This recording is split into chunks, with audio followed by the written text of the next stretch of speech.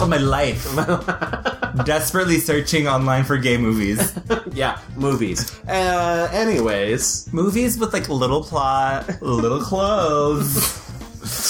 Louis, they call that porn. That's porn. Oh my god. Yeah. I mean, they called it, like, late night MTV when I was a teenager. Undressed made me gay. It informed me of what homosexuality was. So, hi, Gavin. Hi, Louis. I'm so excited for this episode. I am nervous. Why are you trepidatious? Trepidatious? Well, I'll explain going in, but you're listening to, for the listeners at home, The Mixed Reviews. Hi, everyone. This is The Mixed Reviews. We're a podcast about movies. We take a subject, we break it down, we pick our faves, our least faves. And then we let you guys go out and watch stuff. Yeah. And we spread go and be the church. We're giving the reviews. We're mixing it up. Singing the gospel. Live from Brooklyn in my shitty apartment. Your apartment's very nice. Oh my god, thank you so much. Yeah, it looks good. You've done a lot with this place. I watch Queer Eye once. Who am I kidding? She watches Queer Eye one time. I know. Who am I kidding? I watched all of it. I cried my face off. It was amazing. I've not watched it yet. Which is not off topic because this episode, ladies and gentlemen, is our queer LGBT movie extravaganza eleganza. Exactly. Yes. Welcome to the gay ball. Hello. This category is gay movies.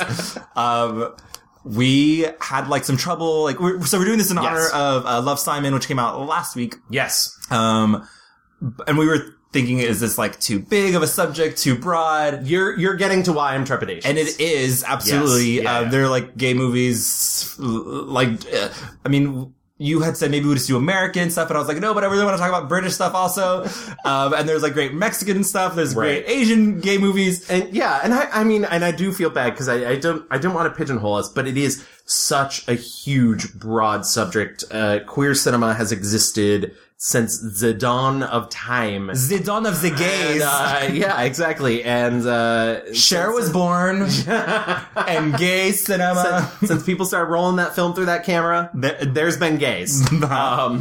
But, in the end, I kind of came around to it and I realized, listen, this is not an omnibus. Right. We're not going to get to everything. Absolutely not. It's impossible. You could fill an entire, podcast, a completely different podcast, with every episode about queer cinema. Right. I literally I tried to write down all the gay movies I watched. I got to number 86. Yeah. And I decided to stop. I was like, it's fine. And that's how I convinced myself too, because 2 years ago, before we started this podcast, when I was in between podcasts, I made it a small personal mission to try and watch all of the films mentioned in The Celluloid Closet, which is an amazing documentary. I highly recommend people see it. And that's 119 films. Cool. And I got to 101. And I need to pick up the other. Some of them are harder to find in the final 18.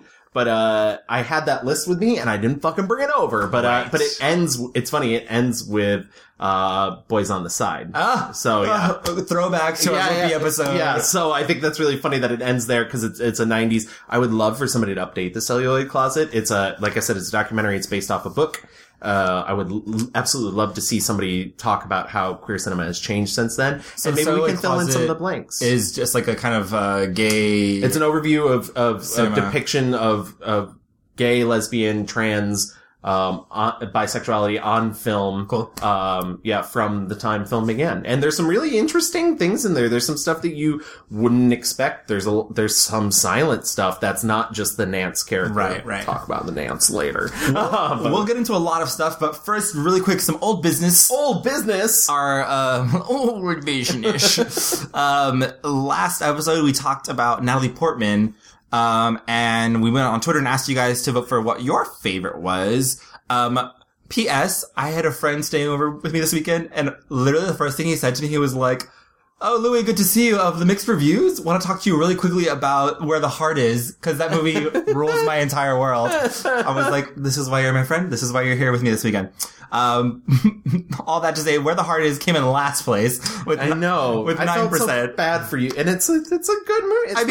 I mean, Where the Heart Is going up against Jackie, which got 19%, and Black Swan, who got 56%. That was what won. Yeah, I get it. I don't feel bad about that, you know. And then we also got 16% for other. I don't even remember what other people said, but 16% of other people said they wanted other Natalie Portman things. Yeah. I was gonna say, like, when we include other, please feel free to tell us what you want. What you really want. My little sister did tweet me, a commercial she made for, like, Dior. I love the fact that she tweeted that commercial. She was like, this is my favorite. That commercial is extra. Super, beyond extra. Yeah. Like, go to our Twitter and see or just Google Natalie Portman Dior commercial. And Here, I'll retweet it now. So that way people know. So people can find her. Some people, get her, Jade. Get her, Jade.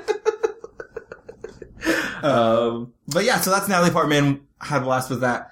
But now into gay stuff. Gay stuff. I mean, gayer stuff. Natalie Portman's pretty. Yeah. The gays enjoy a Natalie Portman moment. Absolutely. So should we get into our rewind? We should get into our rewind. Okay, cool. Great. Loving the concept. So I did my research. I lived my 29 years of life, but also did research for this. We're gonna go way back. According to... How far back, Louis? We're going back into the closet. According to... I looked everywhere, but Wikipedia says the first notable form of homosexuality depicted in film was all the way back in 1895. And it literally was just two men dancing together in the William Kennedy Dixon motion picture, the Dixon Experimental Sound Film. That's one of the ones I had to watch. Yeah. And so you watched it. I did not watch it. Is it literally just like two dudes dancing? Yeah. That's it. I actually saw that all the way back in college. And boners around the world were just straight up. People were like, sexual. But yeah, so this was just like an experimental, film. And the men are not like queer or flamboyant. They're just kind of like playing around, really. Yeah. And so, film critic Parker Tyler states that the scene shocked audiences with its subversion of conventional male behavior. And if that's not fucking queer, what the hell is? I'm gonna jump up ahead a little from that just because I don't want to spend forever talking about the history of gay cinema. The first real big thing that when you're seeing gays on film, it's like sissies and Nancys, and it's all about, they're not overtly gay. It's just like they speak a certain way. They, have, affectations and a flick of the wrist. And, so gay characters were depicted on screen as flamboyant and effeminate, something that was very easy to portray in silent films. They were a cliche. And I don't care whether they were a gay cliche or what. I thought they were disgusting, unfunny, had no business being in it. And I never understood why people laughed. It's the same thing when they had the Step and Fetch It's for the blacks. I like the sissy. Is it used in negative ways? Yeah, but my view has always been visibility at any cost. I'd rather have negative than nothing. That's just my particular view, and also because I am a sissy. And formed the basis for a lot of gay stereotypes that persist to the day. Like if ask any straight actor to play gay and they like flick their wrist over and they start lisping, it's a trope that's tired. And we've talked about that a couple times with different people. We have visited some men in our episodes who play gay and just kind of like really swish it up for effect, which is unfortunate. These flamboyant mannerisms easily made the transition to talkies and evolved to become a fussy, flowery, mincing character who was largely only there to provide comic relief. This character was often referred to as the sissy or the pansy. And P.S. I'm reading from Trista DeVries from Sissy to Brokeback Mountain, a brief history of queer cinema. So at its height in the 30s, the sissies existed in many forms throughout cinema that included everything from confidants to valets to secretaries and matchmakers. They were embraced by filmmakers like Arsenic and Old Lace, characters that showed the side of life that was sophisticated, pleasurable, and carefree. You didn't really see like suppressed or oppressed. Like these were guys who were affluent and just like had no care in the world and couldn't be like bogged down by the like trials and tribulations of silly women and like things like that. They were mostly there to like, be comic relief to the straight people who had all these awful things happening in their lives. in the 40s, they evolved to be like a veiled threat to regular society and, especially to heterosexuality. And this was often communicated by depicting the sissy in darker tones, often with violent subtext. There was also the shock gay factor. This says that everyone from Charlie Chaplin to Fatty Arbuckle to Katharine Hepburn employed this tactic to get butts in seats, giving rise to the idea that actors in drag is something people will pay to see, even if only for curiosity's sake. Actors in drag is a device that has been employed by both gay and straight filmmakers for various purposes up to the present day. Films like Some Like It Hot, Glen or Glenda, Tootsie, and Mrs. Doubtfire have employed this device for a variety of purposes, but frequently for some kind of personal gain. Get the girl, get the story, get the family back. While films like Priscilla, Queen of the Desert, or The Birdcage have characters in drag as a lifestyle choice, something that's not seen as often on the screen. After the Hays Code, though, like, America was like, nah, son, we don't want homos on film. The big change occurred when the movie moguls got together. Let's save Hollywood. We must get an outsider, preferably some politician who was above suspicion. So they looked into the cabinet of Warren G. Harding. At that time, there were a number of unindicted members of his cabinet, and they picked the Postmaster General, Will Hayes of Indiana, who looked not unlike Mickey Mouse. The code sets up high standards of performance for motion picture producers. It states the considerations which good taste and community value make necessary in this universal form of entertainment. Will Hayes would head the movie's first voluntary effort at self-censorship. The early Hays Code was a token gesture, seldom taken seriously. But by 1934, the Catholic Church had devised a scheme of its own. The Legion of Decency not only rated movies as to content, but threatened massive boycotts. Hollywood promised to play by the rules. Code director Joe Breen ran Hollywood's censorship machinery for over 2 decades. He was authorized to change words, personalities, and plots. A novel about a sexually confused alcoholic became a movie about an alcoholic with writer's block. A novel about gay bashing and murder became a movie about anti-Semitism and murder. Our American people are a pretty homely and wholesome crowd.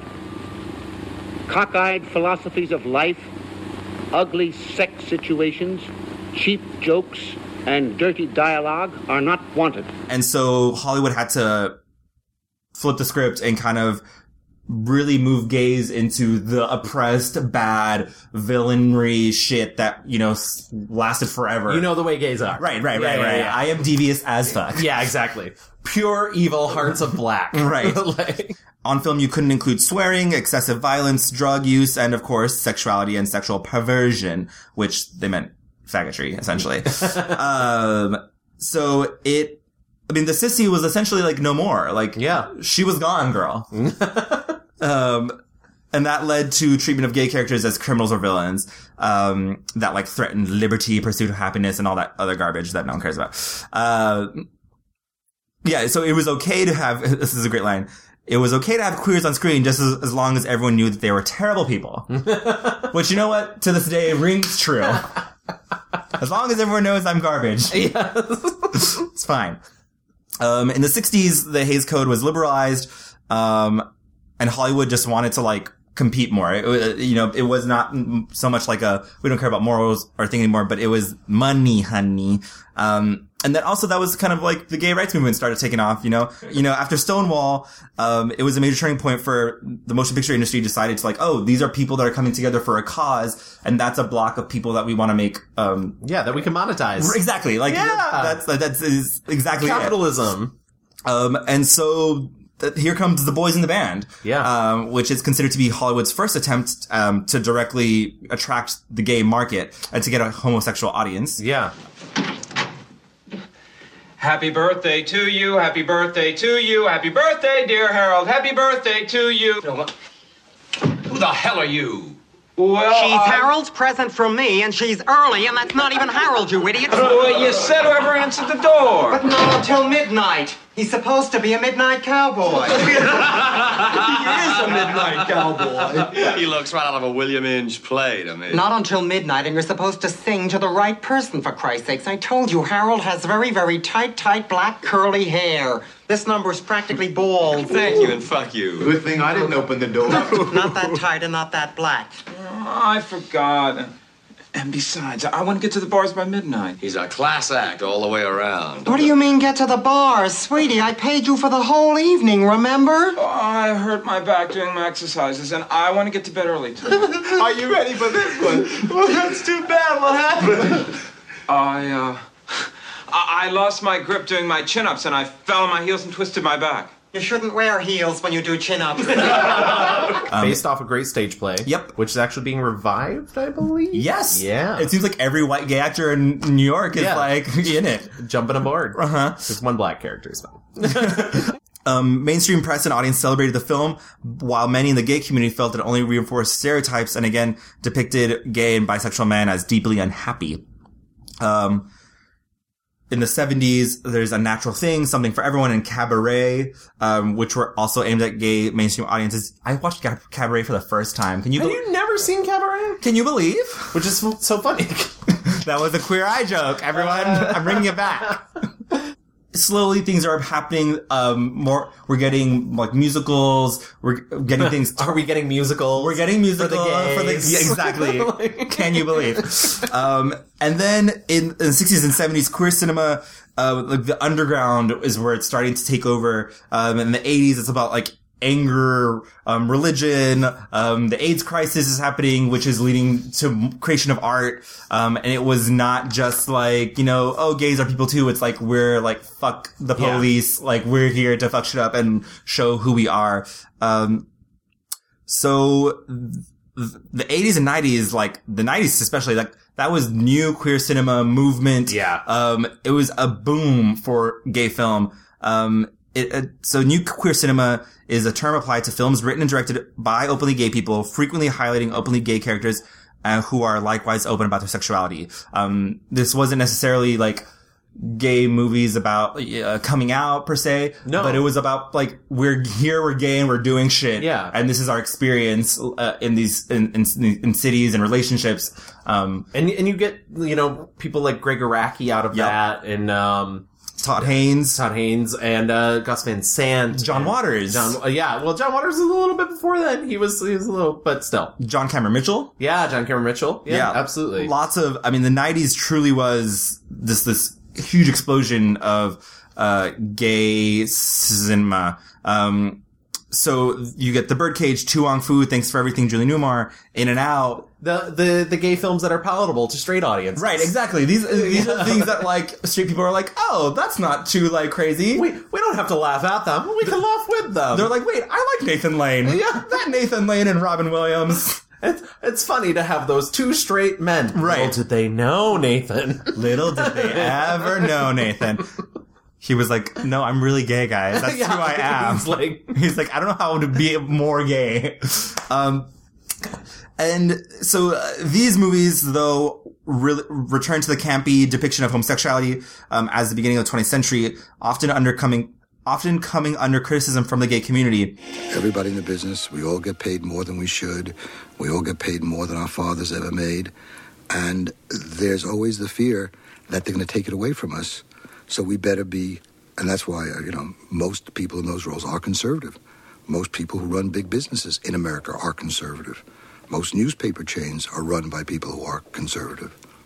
The public is always ahead of us about what they're ready for, I think.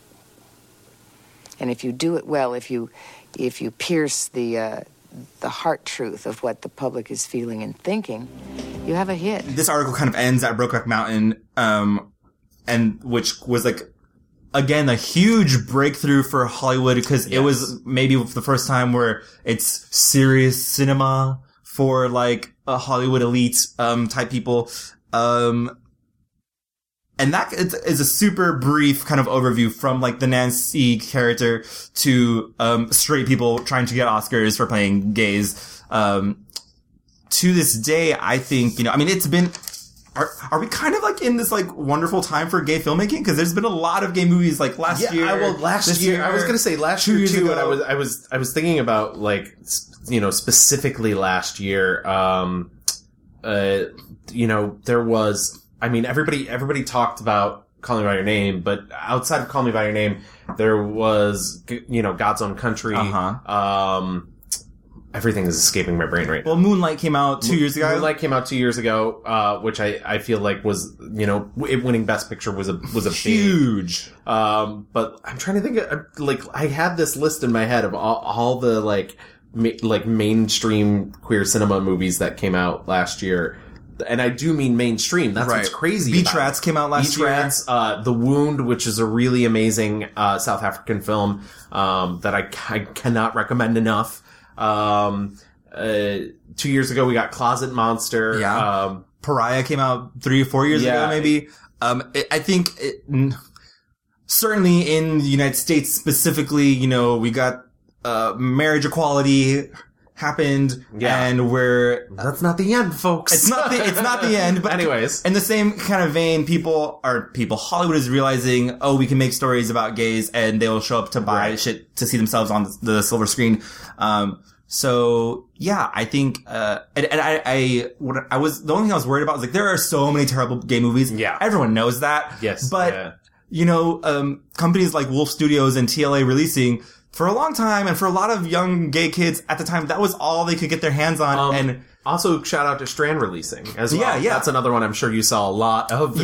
Wolf and TLA and Strand are like the big. They're the big. They're putting out these like micro budget movies that, are not maybe like have the best acting, the best script, or like but some gay out there is funding them, and like, yes, let's just have a gay story of like silly whatever. And also, I think people shit on them a lot for having gratuitous sex and stuff, but for a lot of us, like, that's all we could see when we were teenagers. It's like, God, I didn't know what it looked like for men to be kissing each other. No, yeah. And as a person discovering their sexuality as a kid, HBO and Cinemax, and I'm not even talking about like the dirty stuff. I'm talking about stuff that they would just run during the day. Right. Were essential. Right. Like, the movies like Get Real and Head On, and like these are things I would see and absorb and be like, oh, I'm never, you used to, I remember, like, there's that awful Latter Days. It's like the Mormon guy falling in love with like the hot Hollywood guy, and like, it's like crazy. And I was just like, oh my God. What are you doing here? I came after you. How could you leave without saying anything? It's not my choice. I am being sent home in shame. And I'm probably going to be excommunicated. For just a kiss? Don't get me wrong, it was a nice kiss, but hey, come on. We didn't even get to use our tongues. You wouldn't understand. Kissing, men, like abs, whatever. And these are all silly movies, and I was listening to this other podcast, what's it called? Still Processing. It's by the New York Times. And they mostly they had an episode about criticizing black movies, and how, they didn't want to talk shit about A Wrinkle in Time, but like it wasn't everything they wanted to be. But they said something that I really responded to was, you have to be critical of what you love, no matter what. And you have to be critical, and it's only fair to really take a look at, it's only helping the cause to be critical and not be like, all gay movies are great and it's fine and we should, like. And I saw some genuinely really bad movies in doing this too. Absolutely. I got the most upset, and I'm not going to include this in my bottom, because I think my 5-star reviews and 1-star reviews are probably going to be more conceptual than normal. Conceptual. But there's this one film that's on Netflix called Below Her Mouth, and I really wanted to love it because it's an all-female crew and it's a lesbian movie, but it was basically softcore porn with bad acting in between, and no semblance of characters. You come to girl parties often? I don't come at all. Can I change that for you? I even tweeted out at one point, I was like, at what point do you ditch out in a movie because it's so bad? Yeah. But I watched the whole thing, and because I wanted an all-female cast and crew, not cast, but crew that's a hard thing to pull off. Right. And I was really impressed by that. But and that's a bad movie. And that's kind of what I'm getting around to, like with these big three movie production companies that are putting out these movies for gay audiences. Specifically, they're not pussyfooting around like, oh, here's a side gay character. They're not trying to be mainstream. They're delivering it like Wolf right now. They have their own video on demand service. Yeah. I can't even imagine being like a teen right now, being able to go online and seeing not just porn, but like actual movies where you see people dating and like the complicated things with like finding out who you are and date. Like it's just good for them. You know, good for them for finding on. All the reading I was given to do in school was always heterosexual. Every movie I saw was heterosexual, and I had to do this translation. I had to translate it to my life rather than seeing my life. Happy 2-week anniversary. Oh, Ed, you remember. Which is why when people say to me, your work is not really gay work, it's universal. And I say, up yours, you know, it's gay. And that you can take it and translate it for your own life is very nice. But at last, I don't have to do the translating, you do. Quickly, also want to mention, there are more gay film festivals than there are any other type of film festivals in the world. And I fucking love that. I was watching, Fabulous, which is on Amazon Prime, and it's also kind of like a overview of queer cinema. And they talk about the film festivals were about the films, but they were also about community and people coming together to watch the movies and talk about that and help each other out. And that's one of the things that I think, non-queer people don't have a tendency to understand, about things like that, or why, like, people, like, I feel like, non-queer people, and I don't want to lump everybody together, but they see like gay bars as just a place that people hook up, or is like at worst like a zoo almost, where they can sort of observe.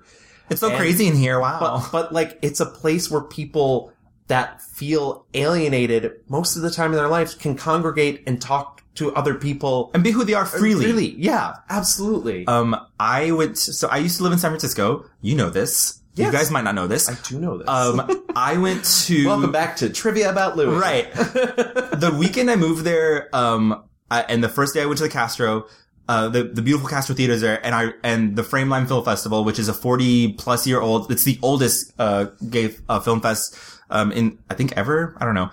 Don't check me on that. But I think it's for sure the oldest in America. And I was like, I'm gonna buy the ticket for whatever's playing next, and I thought I'm gonna go see like an important movie about gays, and this is gonna be like very thought provoking. Ask me what the ticket was for. What was the ticket for, Louis? It was called Hot Guys with Guns. It was. Did it live up to the name at least? There were hot guys. There were guns. I was standing in line by myself, and an older gay behind me was like, "Are you here alone?" I was like, "Yeah." He's like, "Oh, I'm here with my husband. Why don't you sit with us?" So darling. It wasn't creepy at all. They sat down with me.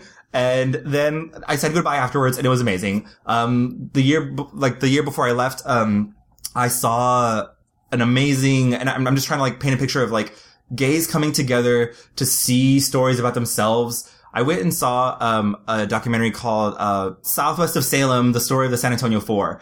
And I bought a ticket. I went by myself. And San Antonio is close to where I grew up. And I heard about this case, and it's essentially about these four, women who got wrongfully, accused and were imprisoned for having like sexual satanic garbage with like one of those women's, nieces. The documentary is powerful. Their story is powerful. It was powerful being surrounded by people in the community who are seeing this, and then they fucking bring the actual women on stage, like, spoiler alert, like they were exonerated. They come on stage, and one of them grabs a microphone and says, "I feel like I'm at home." And I swear to God, the standing ovation chills. I was crying of happiness and just thinking like, this is the community. This is the community right now. We're supporting each other. You know, this guy next to me was screaming like, "Welcome home. You're here. You made it." That's beautiful. It was insane. I've never, like, there's moments when you feel that intensity inside of you. And it's not like, it's pure joy and happiness. And, incredible. If you can find that documentary, it's incredible. Their story is amazing. But yeah, all that just to say, if you can get a chance, there's lots of gay film festivals all around the world. Some are huge, some are small. Support them when you can. and meet some cool people and watch some good movies. So yeah, I think that wraps up our maybe history lesson, right? Yes, I think so too. I think that's a good place, you know? Right. There are lots of movies we're not going to get to. Tweet at us. And that's, what was that? Tweet at us. Yes, tweet at us. Absolutely. I'm so nervous. People are going to be like, you didn't mention this, you didn't mention this, you didn't mention this. Seriously, we know. Yeah. We know we have no it's time like, to get should I read, I don't want to read the list of 84 movies I saw, but I promise. We hopefully saw them, and if we didn't, tweet at us. Let us know. So, I want to be more positive on the way out. So I think we first should move into our 1-star reviews. 1-star reviews, absolutely. Yes, I like that. Late in the game, like literally 2 days ago, I was like, I think I'm ready. And then I saw one last movie. Have you narrowed it down to one movie? It is 2 movies. Okay. But I will accept 2 movies. I was like, but really, out of all queer cinema? Well, I just decided, okay, so I'm just gonna rip it off. So my number 1 least favorite gay movie is 1997's Chasing Amy. I remember watching this as a younger person and being like, this is barely even a gay movie. This doesn't count. Who cares? I rewatched it and I was like, it absolutely is. It's just a fucking awful, terrible, not good. Holy shit. Like, it is, Kevin Smith directed this. Ben Affleck stars. It's part of like the weird Jay and Silent Bob verse, I guess, but there's like a meta thing because it's whatever. Let me just read the little synopsis. It's an American romantic comedy drama film written and directed by Kevin Smith. Written is what's key here. The film is about a male comic artist who falls in love with a lesbian woman to the displeasure of his best friend. Ben Affleck plays Holden McNeil. Awful name, Holden. Yeah. And Jason Lee plays Banky Edwards. Other awful name. And they're comic book artists and friends. They meet a fellow comic book artist. Her name's Alyssa Jones. Normal name, normal human being. Played by Joey Lauren Adams, who also was in like, Big Daddy, other things of that time, playing hot girlfriend type character. Holden is attracted to Alyssa, but like, they even go to a lesbian bar. And he's like, oh, she like is into me. And they don't get that they're a lesbian bar. And then she's like hooking up. He finally realizes she's a lesbian. But then like, and he's mad. He's like, you didn't tell me you're a lesbian. Oh, and she's like, well, yeah, but I just want us to be friends. I'm like, it's fine. Let's be friends. And then they like have this relationship where they're friends. But then there's like a crazy fucking awful scene where they're in the rain. And he's like, I love you. And I need to tell you, blah, blah, blah, this and that. And for a moment, I'm like, this movie's gonna do the right thing. And she's gonna be like, fuck you all the way off. And I leave. And she does leave. Literally 1 second later, she turns around and starts making out with him. And I was like, this is garbage, white man, straight fantasy. Yeah. And literally the rest of the movie is like, she's like, all it took was you. I was looking for you. It doesn't matter. Like, I'm into, and bisexuality, great. Loving the concept. Yeah. But she is a lesbian in this movie for sure.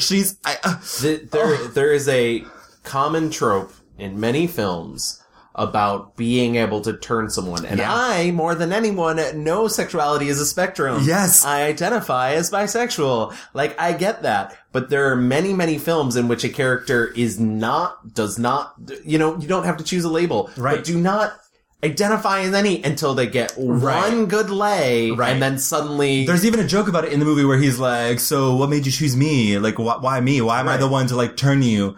And she like gives this like really ham-handed like, oh, it does like whatever. There's also Affleck has been in 2 movies where he's turned a lesbian too. Just garbage. Yeah. Just garbage. Because Geely is apparently also. Oh, true. I've not seen it. No, absolutely not. Never. Yeah. So they have a romantic relationship and, Banky is upset or some shit. There's also, the true star of this movie is their like other friend. He's a black queer character. Yeah. He is the true star, the only saving grace of this movie. To add insult to injury, by the way, at the end of Jay and Silent Bob Strike Back, there's a scene with reprising his character who is now with Banky. What? Yeah. It's almost like I understand like the no labels fluidity of sexuality, but they painted her so hard as a lesbian. She has her lesbian friends. There's a scene where she's like using they pronouns and they're like, what's the deal? And she's like, well, it's a guy. And they're like, oh, another one bites the dust. And it just feels like Kevin Smith is like just being like, ha ha ha, I can do whatever I want with this character. And, you know, there's no, he just basically shits on the entire idea of a lesbian woman and a straight man having a relationship where they are actual friends. He's shitting all over it. I used them! You don't think I would have let it happen if I hadn't wanted to, do you? I was an experimental girl, for Christ's sake. Maybe you knew early on that your track was from point A to B. But unlike you, I was not given a fucking map at birth. So I tried it all. That is until that's you and I got together. And suddenly I was sated. Can't you take some fucking comfort in that? You turned out to be all I was looking for. That missing piece in the big fucking puzzle.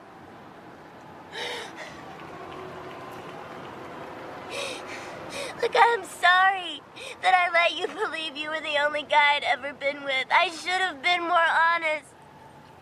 But it seemed to make you feel special in a way that me telling you over and over again how incredible you are just wouldn't get across. Oh, I'm sorry. Just don't do that. It's disgusting. It truly is.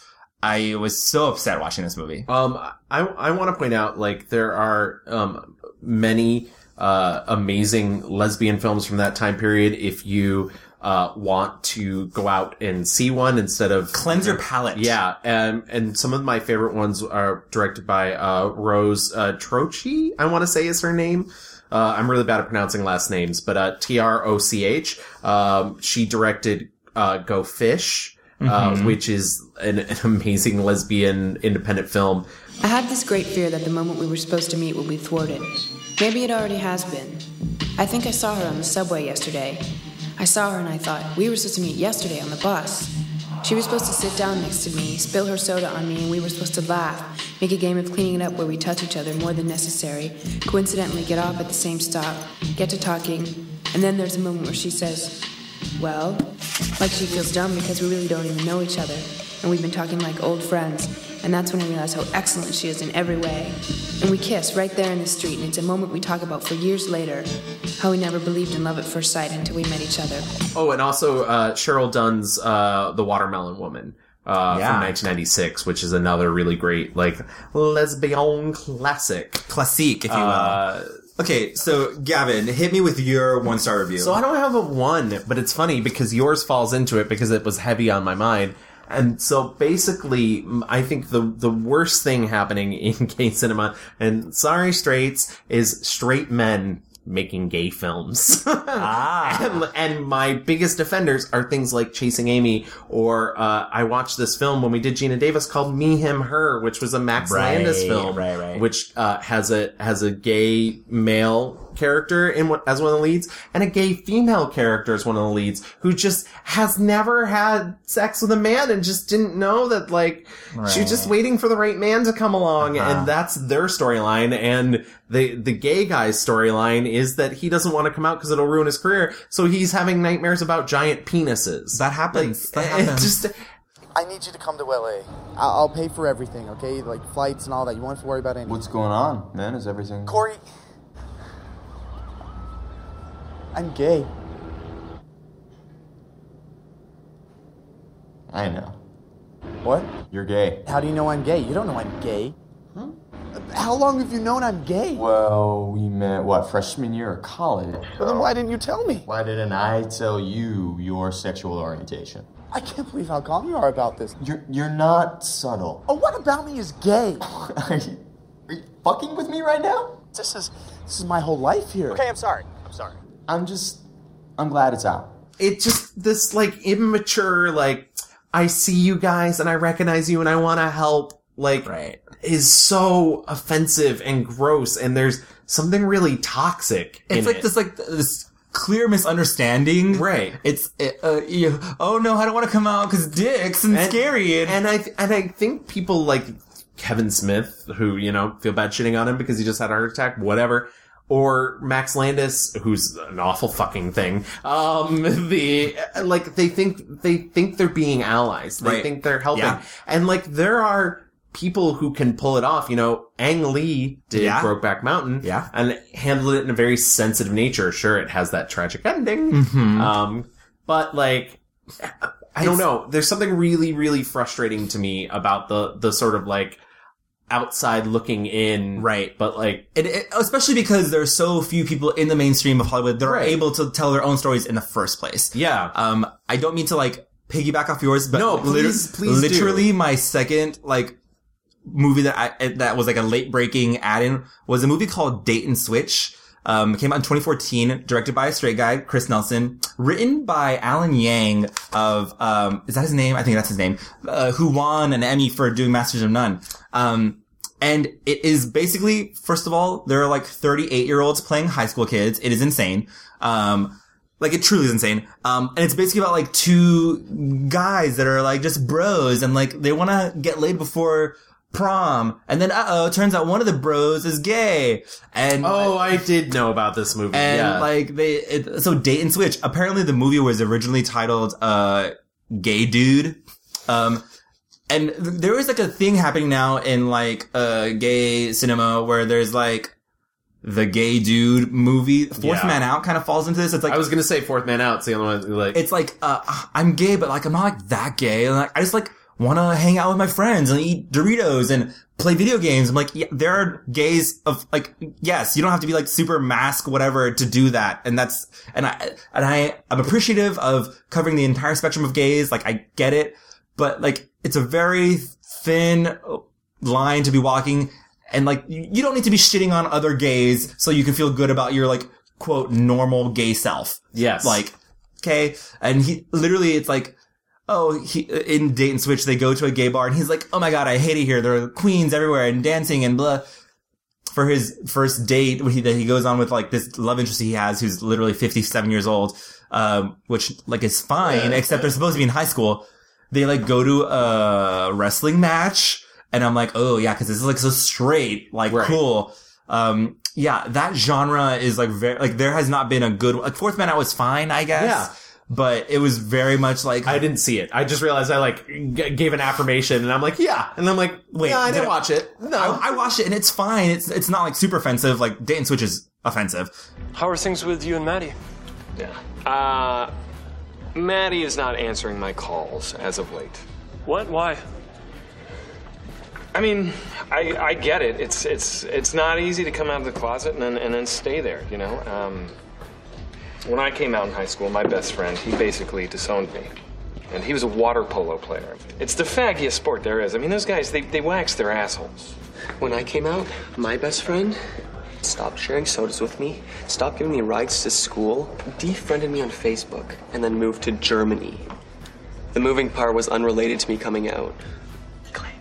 I think that's definitely part of the problem. And I don't know specifically those films if they had, you know, a queer person writing them or working on them behind the scenes to make them. But the problem is when there's that sort of navel gazy, like looking in, they don't understand that they shouldn't be coming from like being queer is not normal. Right. And that seems to be the thing, is like that you need to move towards heteronormativity regardless of like heteronormativity is just the end point be all of everything. Right. You just move towards it's that. Like, and it's like there's a falling out and at the very end, like, oh wow, your best friend came, you're still you, you're still my friend. I'm like, wow, the big resolution is that you're still cool. Like, wow, groundbreaking storytelling here, guys. Yeah. Like, I have not, in these movies, there's always the, like, conversation joke of, like, you like dicks? You want to get your dicks inside of you? I have not seen that scene happen in queer cinema that's, like, funny or, like, interesting. It's like, and the guy's like, well, I don't know, man. Like, I've never done this before. I just know, like, I see a guy and I'm into him. Like, okay, shut the fuck up. Mainstream people dislike homosexuality because they can't help concentrating on what homosexual men do to one another. And when you contemplate what people do, you think of yourself doing it. And they don't like that.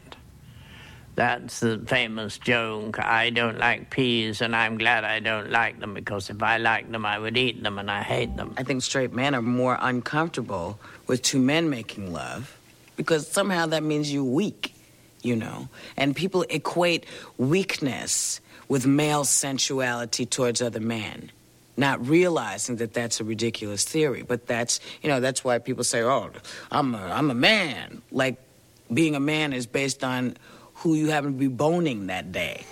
I'm sure they mean well. Right. And the problem is, too, is most of these films are, you know, maybe not Me, Him, Her, because it was kind of an indie, but, like, most of these films are the films that are more presented towards the mainstream audience. And then you have, you know, the sort of, like... Right. That was one of the things, as Love Simon was coming out, people were like, that's great. Have you seen any of these independent films that have come out over the last... Right. So yeah, but that's basically all I wanted. I know that seems like a cop-out, but I'm also going to go with more of a concept for my 5-star review, just because it's such an all-encompassing thing, and I think it would be really unfair of me to narrow it down, but I think Chasing Amy is actually a very good choice for it. I was like, I saw a really bad thing. I saw something called Oy vey, my son is gay. Horrifying. Awful. Like, if all gay movies could stop doing the, like... oh, we're gonna go to an event and they don't know you're gay. What should I wear? And they do a montage of them wearing insane, like, stupid things. It's like, should I wear this glitter vest? And I'm like, you know what to wear to a wedding. You know what to wear to a church. Right. Like, should I wear this sailor outfit, this cowboy hat? I'm like, Queen, yeah, you know where you're going. Exactly. Stop pretending to be every member of the Village People. Right. Just put on a fucking blazer. You're fine. Literally. But I think this is a good time to move into our 5-star reviews. Blessings from up above. Right off the bat, if we're not talking about Moonlight, what the fuck are we talking about? Yeah. Truly and honestly. Yeah. I watched it again and... It's so fucking good. It hit me so hard again. The acting in that movie is unparalleled. Each and every single iteration of Chiron, from little to Chiron to black... insane. They don't even look like the same person, but in their eyes, I see the same person. I feel like Black, who's played by, Trevante Rhodes. Oh my god, Trevante Rhodes, who's dreamy. Oh my god. Trevante Rhodes, who, the transformation to like, so masculine and hard, you know, a lot of like, I think the best, gay movies out there have to deal with queer people becoming hard from the world because they have to survive, because they were, you know, little at the beginning of the movie, he's soft. Yeah. He's a soft little boy. I think we're all born soft, you know? Yeah. And we have feelings and emotions, and through... Not when I was built. I mean, born. Shit. You're caught. Destroy him. In the second act of that movie, when it's Chiron, you see him get hard. You see him, like... You certainly see him get hard in the second act. Oh, boy! You set yourself up for that one, buddy. I gave you that one. That was a joke written by a straight man. Right. Thank you, Gavin. Said in a gay film. When he's being terrorized by his classmates, and when he decides to retaliate, that's when his heart turns hard, and in the third, he cuts himself off. Yeah. Like, from everything he feels. Yeah. Like, I mean, and it's not just his... It's not just sexuality. It's like living. Yeah. And he turns into, you know, he hated his mother, who, you know, was this drug addict, and Naomi Harris in this is incroyable.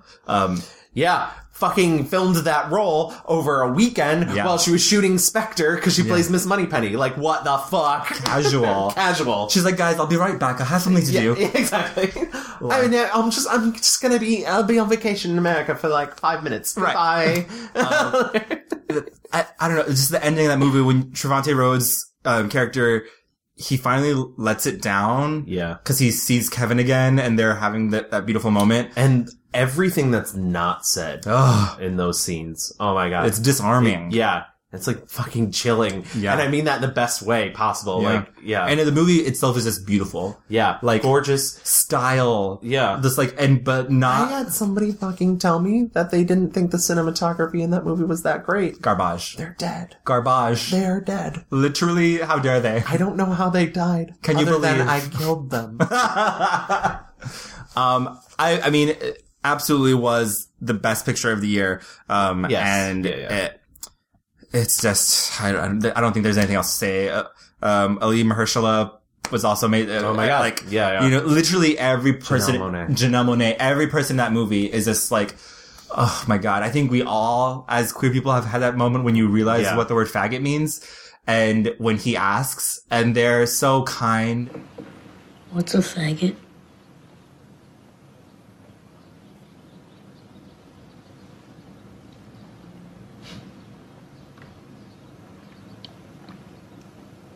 A faggot is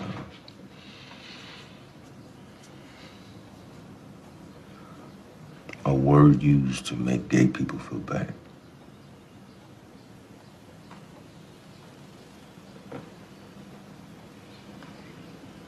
Am I a faggot? No. You could be gay, but you never let nobody call you no faggot.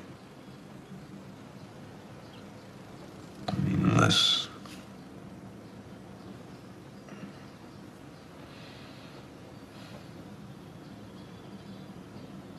How do I know? You just do. I think. You know when you know.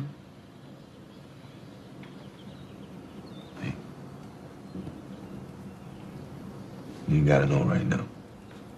All right? Not yet. It's just like heart-wrenching and a beautiful movie. So I don't think we need to talk more about Moonlight. Yeah. Just like I thought, like if we're not talking about Moonlight, what the fuck are we talking about? Absolutely. I 100% agree. And so this is not to take away from anything. But I think if you're a young person who's only getting like stuff from HBO and everything, more power to you. But I think really where it's at. Where's it at, Gavin? For queer cinema, especially if you're experiencing history, is documentaries. Yeah. Oh my goodness. I am surprised that you went this route. Yeah, there are many amazing and I'll talk more about some of the other films that I like that are not documentaries, but there are so many amazing documentaries about the queer experience, about actual experience, that are really helpful and informative. Also, if you're like wanting a fucking good cry. Oh yes, absolutely. I mean, that's right off the bat, How to Survive a Plague. Yeah. Ruined my life. It's about the AIDS crisis, and it really this movie only came out 4 years ago, 5 years ago, and filled in some missing pieces for me. Absolutely. And if you were only vaguely aware of the AIDS crisis and what actually people were doing, and if all you know is Dallas Buyers Club and stuff like that, fuck Dallas Buyers Club. If that's all you that can go on my bottom, right. If that's all you know, How to Survive a Plague is not just the science, it's the people and the people who were there's a scene in that movie where they're actual mothers and fathers and brothers and sisters throwing the ashes of their loved ones who have died of AIDS onto the White House lawn. I think the quilt itself does good stuff and is moving. Still, it's like making something beautiful out of the epidemic. And I felt like doing something like this is a way of showing there's nothing beautiful about it. This is what I'm left with. I've got a box full of ashes and bone chips. There's no beauty in that. And I felt like a statement like this is like saying this is what George Bush has done. This is what him and Ronald Reagan before him have done.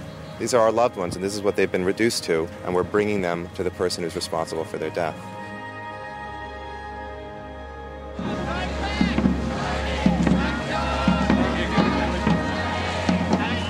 I just never fucking knew gays could be so radical. Yeah. And yeah.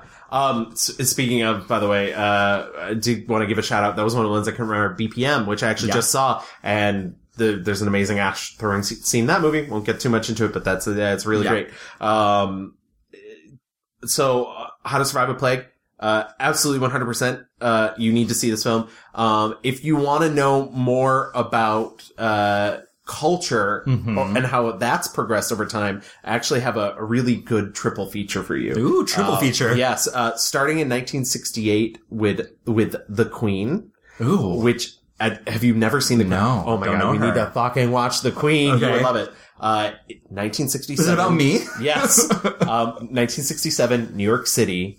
Miss All-American Camp Beauty Pageant. That's right. Oh my. A documentary from 1967 about queens. Love that. Yes. Oh my God. It's really, really brilliant. It is the movie that introduces, Miss Crystal LaBeija to the world. Oh my god, yes. Okay, yes. Now I'm familiar. Now my head's in the game. I'm sorry. Yeah. Yes, of course. And Flawless Sabrina. It's wonderful. I can't ask for more from this film. It's worth every second of screen. Did you think she deserved Darling, it? she didn't deserve it. Answer me. You're not speaking from the damn camera. You have a mind. Do you think she deserved it?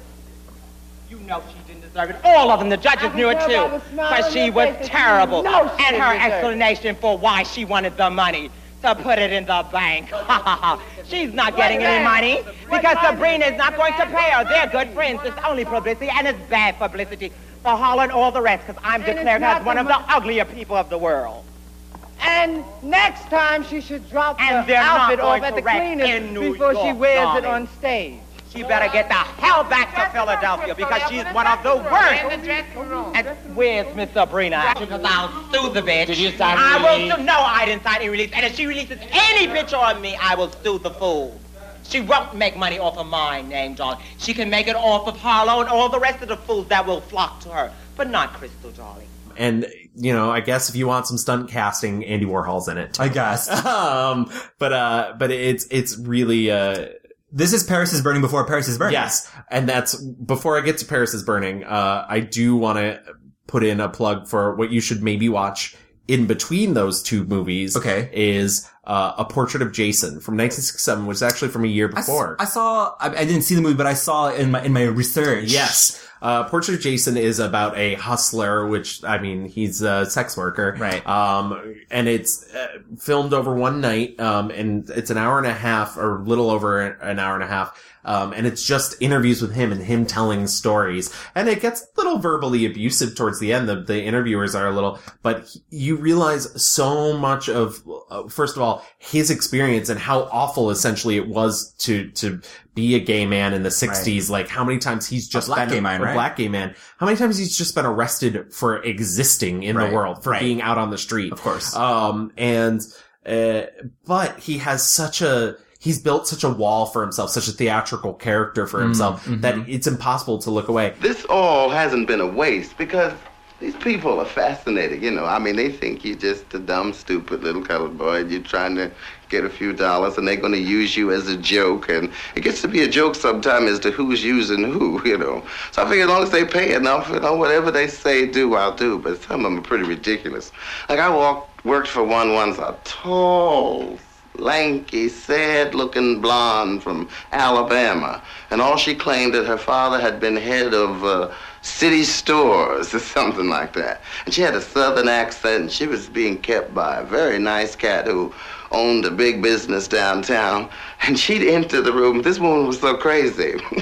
She had a dress with lampshades made like the dress and draperies, and it was plaid taffeta. And it was a one-room apartment on East 64th Street. And she was always dashing madly, And I'd be in the house doing nothing, like sitting on my behind, reading the magazine, or eating up all the lobster, eating up all the snails. And the minute I hear her coming, I'd get busy. And she'd enter and say, Jason, has Edgar been here? Fix me some of my chicken. They always want chicken, because they know all colored folks know how to fix chicken. I'll be in the kitchen frying my ass off, Yes, Miss Howard.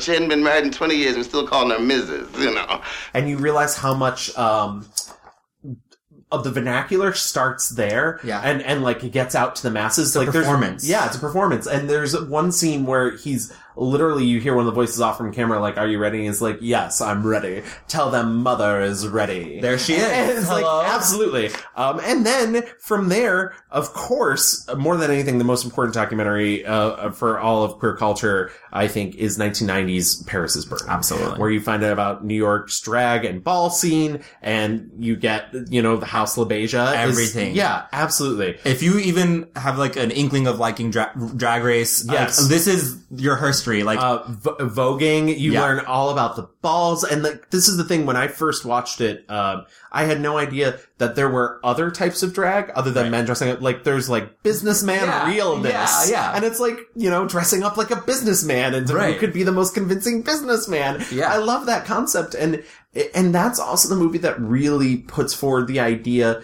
that in queer culture, you get to choose your family. Choose your family, absolutely. And that's a really important thing, and you hear it over and over and over again. When someone has rejection from their mother and father, their family, when they get out in the world, they search. They search for someone to fill that void. I know this for experience because I've had kids come to me and latch hold to me like I'm their mother or like I'm their father because they can talk to me and I'm gay and they're gay, and that's where a lot of that baldness and the mother business comes in, because they're real parents and give them such a hard way to go. They look up to me to fill that void.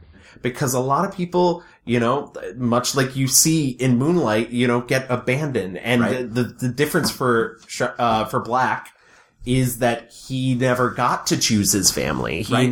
He shut himself off. He had no one. He cut himself out of the world. And that's why he is the way he is. Right. And you need that familial element. You know, you find the people that will support you. So I mean, there's so many other amazing documentaries. I mentioned Celluloid Closet earlier, to see how like queerness has evolved in pop culture, up until the mid 90s. And, but I think that's like these three documentaries are a good antidote to like the boom of gay movies in the 90s. Largely were white experiences. Yes. Affluent experiences. You get thrown in there, even like, you know, if you see like the thing where it's like, oh, I'm religious and like it's hard to come out and all. I mean, this is not me shitting on those movies. Like, we need these movies. We need all the gay movies. But like, open up your eyes a little bit more. There's so much more. And really the culture is like these underground, these documentaries documenting where we're getting all of the culture that has shaped gay, whatever gay is now from these movies. Absolutely. And there was the Marsha P. Johnson documentary that came out last year, and I know there was controversy surrounding it over who owns what footage and whatnot. Regardless, it's actually pretty good. Yeah. I don't think it was mind blowing, but I think I wish it'd been more personal and less mystery oriented, which I thought was a little strange. It was like we're trying to figure out who done it. But seeing, you know, the footage is amazing, and also like. We also really treat trans people like shit in this country. Absolutely. And that's, you know, a really difficult thing as well. It's funny that you chose like this grouping, because I also thought of this grouping for this other thing I want to mention. Because I really want to specifically talk about British gay cinema. I have here 4 movies that just ruined me. Starting with 1986's Beautiful Thing. And Beautiful Thing is such a good, I mean, to talk about a pivotal experience for me. Yeah, I mean, that and kind of Get Real also are these like two younger high school, and the actors look like they're high schoolers. They might have even been high school age kids. And it's just about, you know, one is, in Beautiful Thing, he's, in love with his next door neighbor. Yeah. And his neighbor, who's also a classmate who's abused by his parents. And they just that movie. I'm sorry. I love that movie. Like, and it's sexy, but not, like perverted. It's like, you know, he gets beat by his dad and his brother. And so he spends the night with him and he has all these bruises on his back. And so he's like, I'll rub some oil on you to like make you feel better.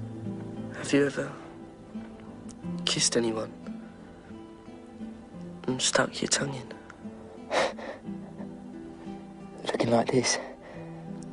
You ain't ugly. They've made me ugly. I don't think you're ugly.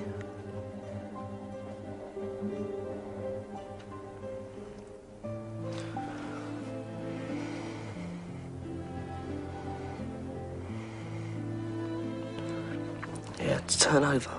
I'll do your front. I can't. I'm too sore. I make too much noise and your mama come in. And like, it's a tender and beautiful, but it is sexy. And it's just like a really, he doesn't have a great relationship with his mom, but his mom does love him. And at the very end, it's so beautiful. They're dancing in front of everyone and the mom's dancing. They're too gorgeous. Please go watch Beautiful Thing. Oh, love that movie. These are a little bit more recent, but I cannot talk enough about Pride. Yeah, Pride's a great movie. Pride came out in 2014. It came out at the same time that garbage Stonewall movie came out. What? I did not watch it. What? Did that happen? No. No? Okay. Pride, every time I watch it, I cry so many happy tears. And it's about, it's a historical comedy drama, and it's based on a true story, and it depicts this gay and lesbian group of activists who decide to raise money for the miners who were affected by the British miners' strike under, the Iron Lady, whatever the fuck her name was. Yeah. Meryl Streep. When Meryl Streep was the Prime Minister of England, yes. This movie is just the gays rallying together for these others, and they finding the commonality. Margaret Thatcher. Yeah. I let it be known I didn't have a phone in my hand at the time. It just came. It just then this steel trap. Right. The movie is historical. It feels like you're learning history, and as Americans, I didn't know about this going on, but like they're trying to raise money because it's just a gorgeous, beautiful, funny, sad movie. But at the end, it's like, oh, the miners win because they raised so much money. And then later when the fucking gays need their help, literally all these fucking miners come out to help them. I was like, oh, there is some good monologuing in this movie. You get a garbled message over the phone. I thought the L was for London. London something. I never dreamed for a moment it was L for... Hi. This money you've raised, that's all from gays and lesbians? Mostly. Yeah. Right. There we are. This is just the beginning. Oh? Mm-hmm. You've got big plans. Well, I'm not going to pretend I'm not surprised. You could see that. Truth told, you're the first gays I've ever met in my life. As far as you're aware. That's true. And you're the first miner I've ever met. The other two, really quickly, Handsome Devil is on Netflix right now. Oh, I didn't even watch it. It's really good. It kept being recommended to me. By the way, Netflix thinks I'm so gay right now. And you are. It's Handsome Devil is just about a kid who goes to a rugby-obsessed all-boys boarding school in Ireland. He gets a new roommate, and he's like the captain or some shit. And they hate each other for a while. Turns out they have like this beautiful friendship, and they both are gay. It's not like super romantic, but it's just, and they have a teacher who plays Moriarty in Sherlock. What's his name? Yes, yeah. I know exactly what you're talking about. You guys know who I'm talking about. He's also in Pride. Yeah, he's good. He's so good. Yeah. And lastly, you mentioned earlier, God's Own Country. Yeah. Holy shit. I'm shocked in all of this that you have not brought up Weekend. I finally saw Weekend. It was fine. I liked it. Yeah, I liked it. I like Andrew. Yeah.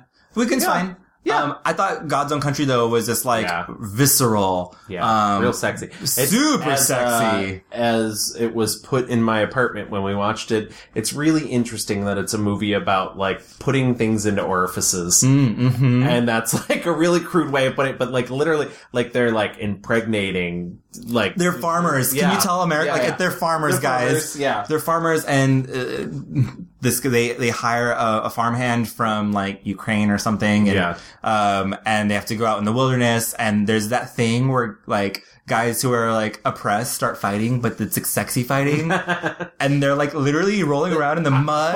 But I love that there's that moment where he's like, I know what this is about. Yeah. Like, he's like, hey, calm down. Yeah. And it's also very beautiful though. Like it's a very, again, he's a very hard stone man, and you know, he's living in like not the greatest fucking city. He's like a shitty fucking life. And this other man is able to like just pull the softness out of him, like be like, it's okay. Yeah. You can be loved. You can be who you want to be. This is a beautiful, gorgeous movie that I thought was worth mentioning. I'm glad you put those plugs in. And like, literally, I mean, there really is, you know, Barbara Hammer's movie Nitrate Kisses, which is a really fantastic, film. It's funny. So we haven't even talked about Call Me By Your Name. Call Me By Your Name. Do we care about it? Yeah, we don't need to. It doesn't push the board. It's another white guy. But like, Todd Haynes' Poison from the 90s, which was his first, big movie. You know what I saw that kind of like, I'd never seen My Own Private Idaho. Oh yeah, My Own Private Idaho. I saw that and I was like, wait, they're doing Shakespeare. Yeah. The Living End, which is like a violent, like not a great relationship, but there's so much. I mean, I genuinely don't know if Gregg Araki's actually made a better film than that movie. He's certainly made a bunch though. Torch Song Trilogy, which doesn't get enough credit, based off Harvey Fierstein's play. It's so fucking good. It's so good. Gavin is like banging furniture in my apartment. I love right now. that. My Beautiful Laundrette. Like, yeah. I also saw for the first time Victor Victoria. Victor Victoria is really funny. And it's Victor so Victoria, good. There's a huge selection of, movies that I think are really interesting, over time. You mentioned Boys in the Band. You know, that movie deserves all the credit it gets. I know it's, you know, right. But like, The Fox is a really good closeted movie from, but unfortunately it has to be tragic. The Fox is from the 70s as well. It's from, 67. So yeah, there's a lot of, the queerest fucking movie, that Joan Crawford was ever in, Johnny Guitar, 1954. We barely mentioned it. We did barely mention that. In the Joan Crawford episode. But yeah, so there's and Dracula's Daughter, which is well-worn ground that we've talked about before. Lesbians everywhere. I want a really quick week. I could not live with myself if I did not mention Pedro Almodovar's entire filmography. And listen, if you want to hear us talk more about queer films, these are all people we can do later on. We can do Almodovar. But this is your queer 101. Yeah. And also, real quick, just going back, Morocco. Joseph von Sternberg the film from 1930, that just has Marlene Dietrich at her fucking most, like, she dresses in a suit, she kisses a woman. Oh my God. Yeah. 1930, rocking it. I mean, there's truly so much. I mean, like Trick, longtime companion. Trick. How did you feel about Transamerica? I didn't revisit it during this, and I'm sure there's definitely a lot of problems, but I didn't find it. Honestly, I thought her voice maybe was like the most weird thing. She's such a good actress. But I don't know. It's at the time I remember watching it and being like, wow, this was made for no money. Felicity Huffman is a goddess. And her choice for the voice was a little bit strange. I can pay it back with interest. What do you need the money for? To get back to Los Angeles. Look at your life. You've never been able to stick to a decision. I mean, 10 years of college and not a single degree. How do you know you won't change your mind about this, too? Because I know. Don't do this awful thing to yourself, please. I miss my son. Mom, you never had a son.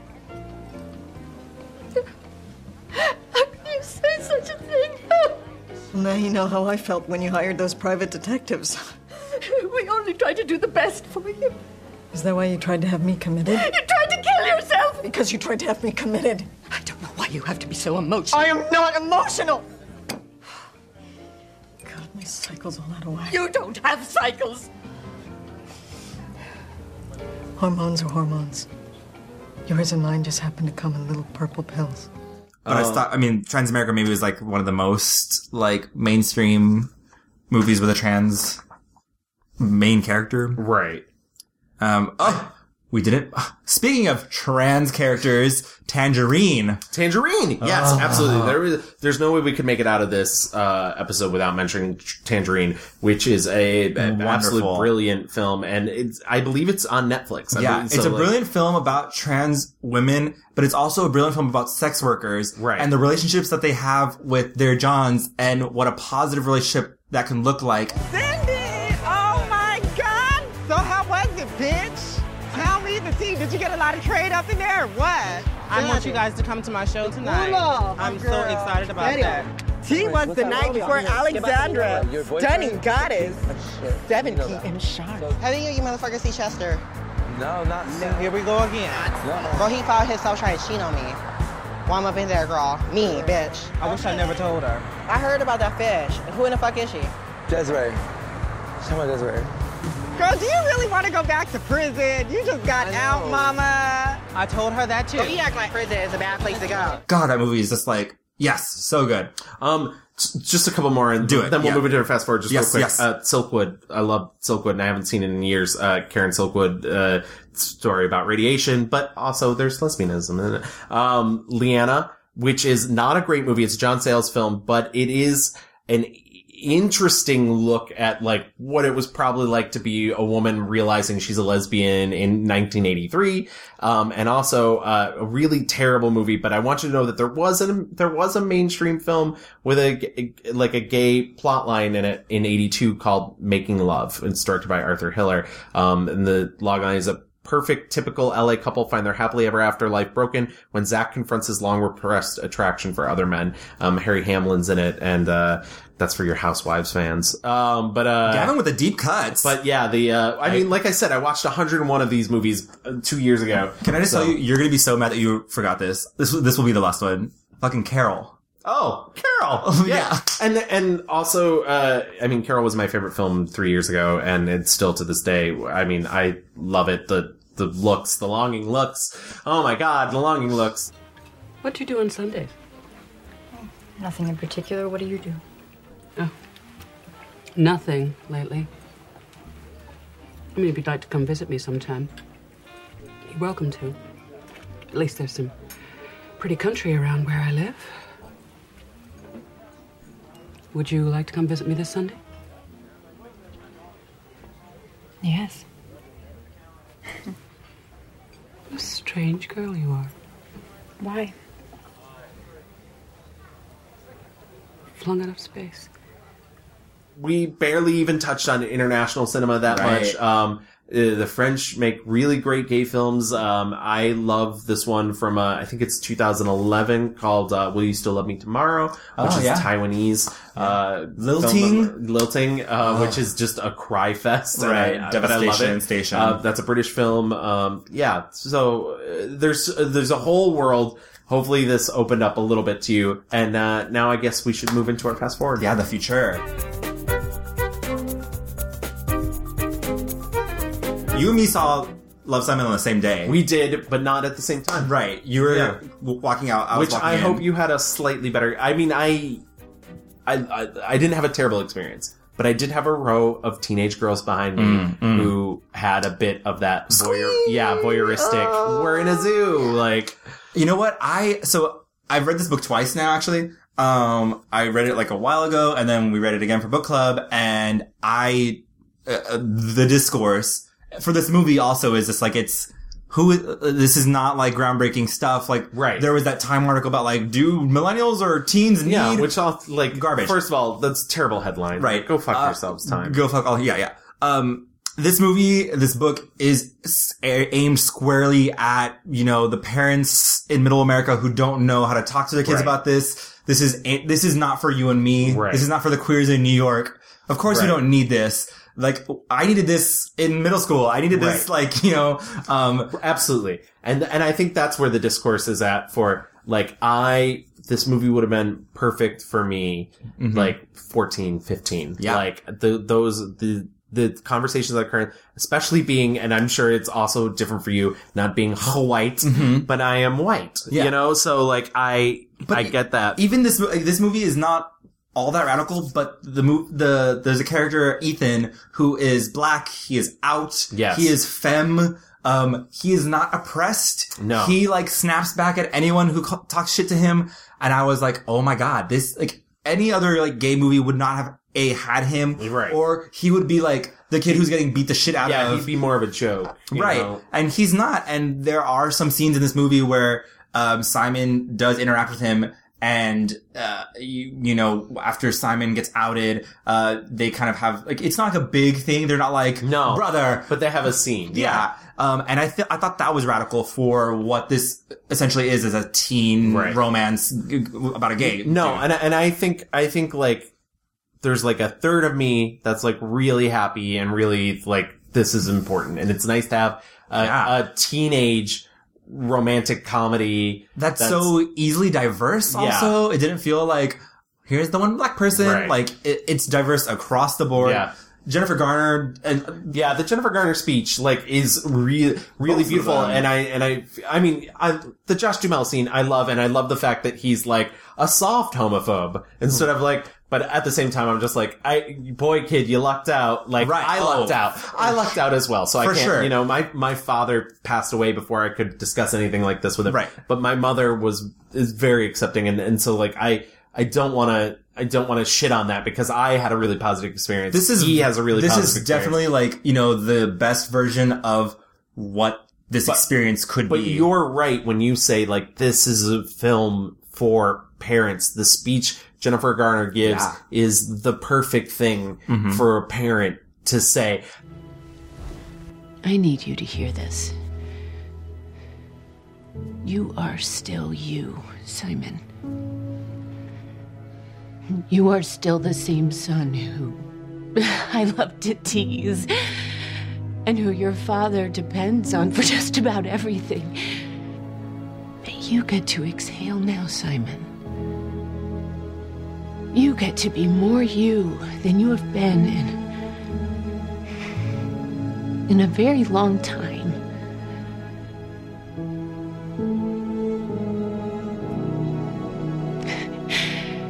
You deserve everything you want.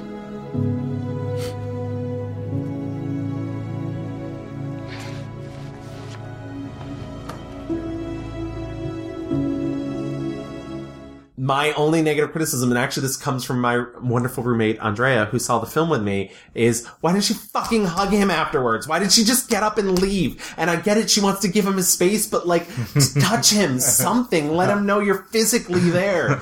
And that's it. That's, Yeah, I think even, a lot of people are talking about Jennifer Garner's scene. I think even the father's scene though, like, he makes all these gay jokes, like, as a straight dad would, I guess, and he's like, I didn't know this about my kid. I've been talking all this mad shit. Right. And he feels awful about it. And I think that was also important because it's probably harder for a fact it's harder for dads to talk to their kids about. And I did the moment that he asks him how long. Yeah. And when Simon has to like pinpoint it and he has that realization that like he's been not lying, but like not being himself with him. Yeah. For that, I felt. Right. Like, I felt that weight. And kudos to Josh Duhamel for giving that performance. Who knew? But like, I did feel that. Yeah, I think the movie is important, and I think it's not the perfect movie. It's not the movie. No. It's not the movie to save all gays. No, it's not a great movie. I gave it like out of 5, I gave it like a 3-star, like it's cute.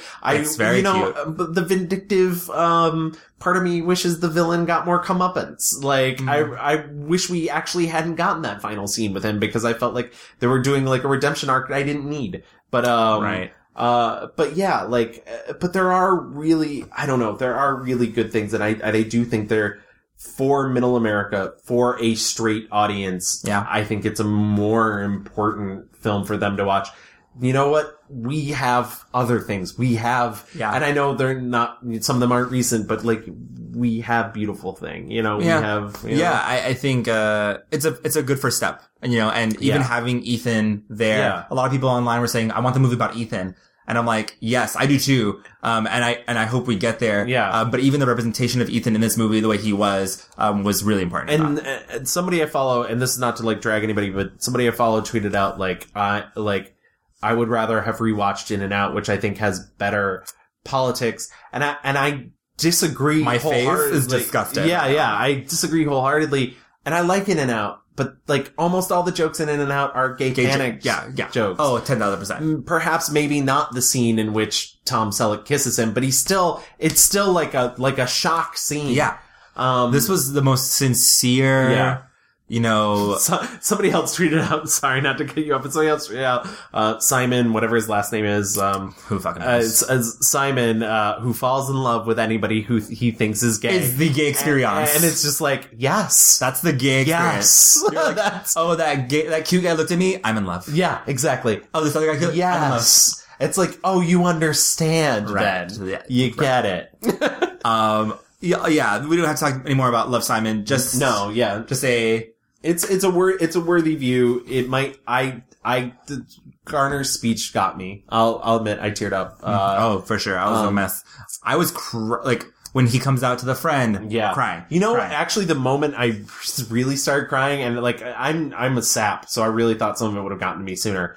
But the moment his little sister comes in and she wants to fix things for him, and that relationship I loved in the film, and I liked the idea that, you know, his interior monologue, because he's, in a way, and this might be me reading too deep, in a way, he's still lying to himself about things, because he keeps telling you how much he loves her, but he doesn't want to show her, but all he does is show her love throughout the movie. So when that scene occurs and he, like, yells at her, I started crying because I get that. Like, I get the, like, she just wanted to help. She loves him. Like, this doesn't change anything for her. It's like the thing when you're going through this process, and you think you're alone, and you think no one understands and no one gets it. That's so real. And so even, you can't even see who is there to help you. And like, I was losing it when like, he tried to email Blue and then like, deleted and he was like, it's over. I have nothing. I have no one. Like, his friends are gone. And like, if this were an independent film, that would have been the dark turning point. Right, exactly.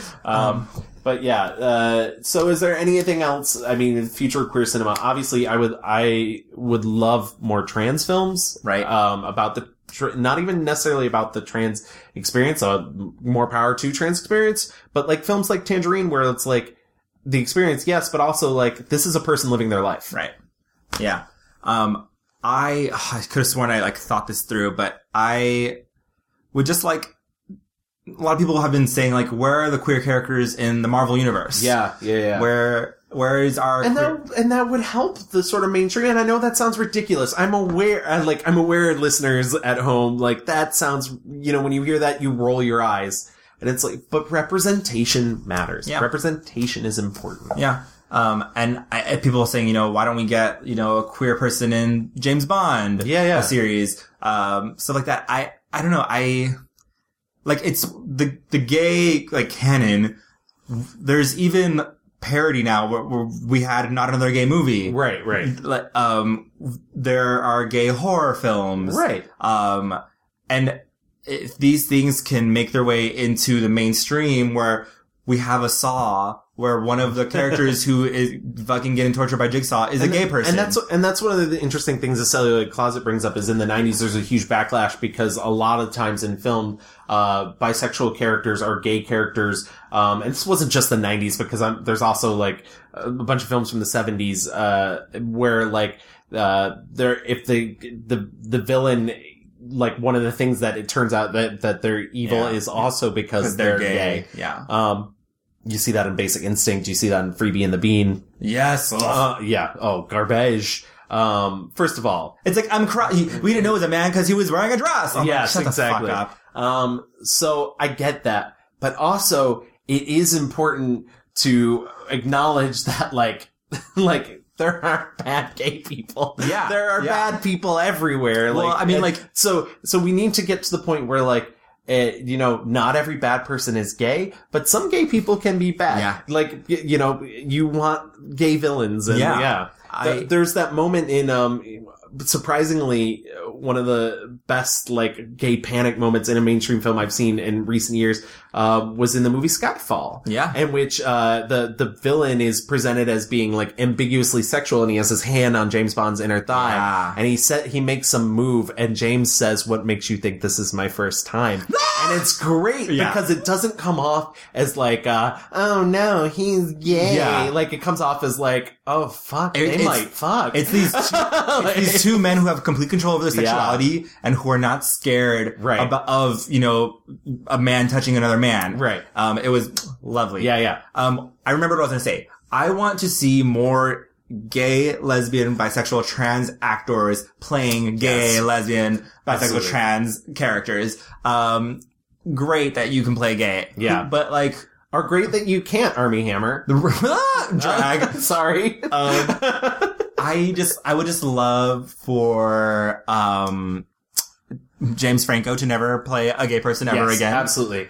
I would just love for, you know, Sean Hayes not to continue to play, Jack. Yes. Forever. Yeah. I want for all these gay roles to go to gay people. Yeah. Period.com. And that, again, is why things like Wolf Studios, TLA releasing, and The Strand because that is where gay actors can find work. Yes. Because for whatever reason, Hollywood thinks that gay actors cannot carry a film, which is garbage. I don't want to ride the Franco train for too long, but the way that he uses being ambiguous about his sexuality is insulting.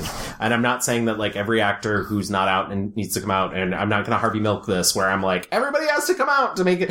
But like, he like is like, I'm going to kiss a dude, but then I'm going to like, I'm not gay. And it's like, fine, then stop it. He's doing it for like shock value and like, aren't I so like, cool, and that's part weird of, and mysterious? I guess that fits into my 1-star reviews as well, where it's just like, I don't want to hear about the gay experience from you, James Franco. Yeah. The other wish I have, just real quick as we're wrapping up, going forward, and this is a note to critics, especially straight male critics.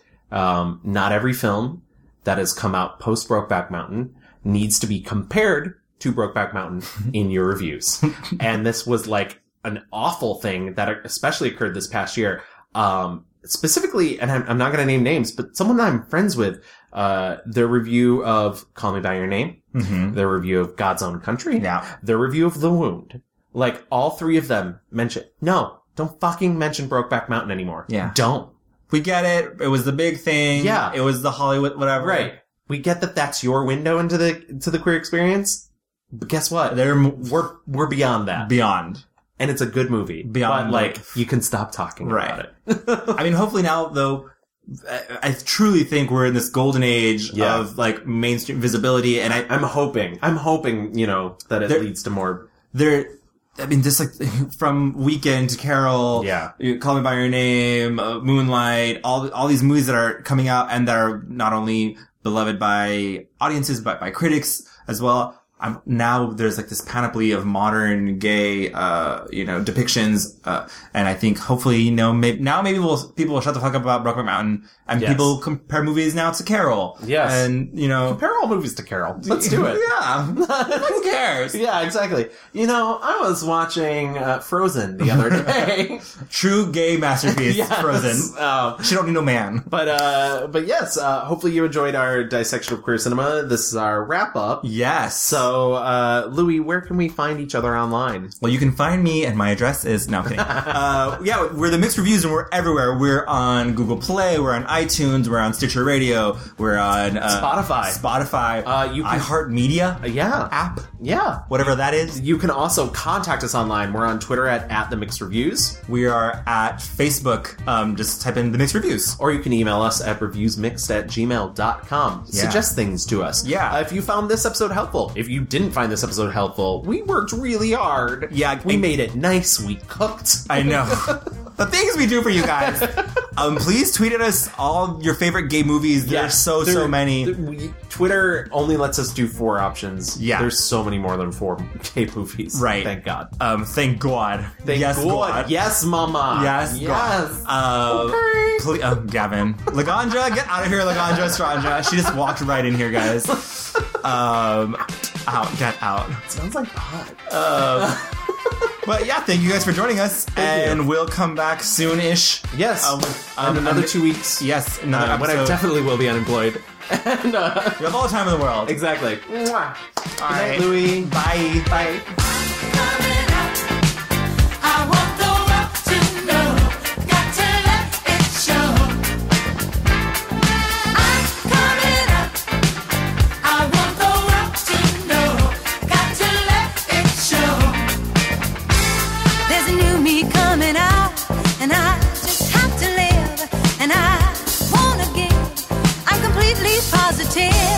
I think this time around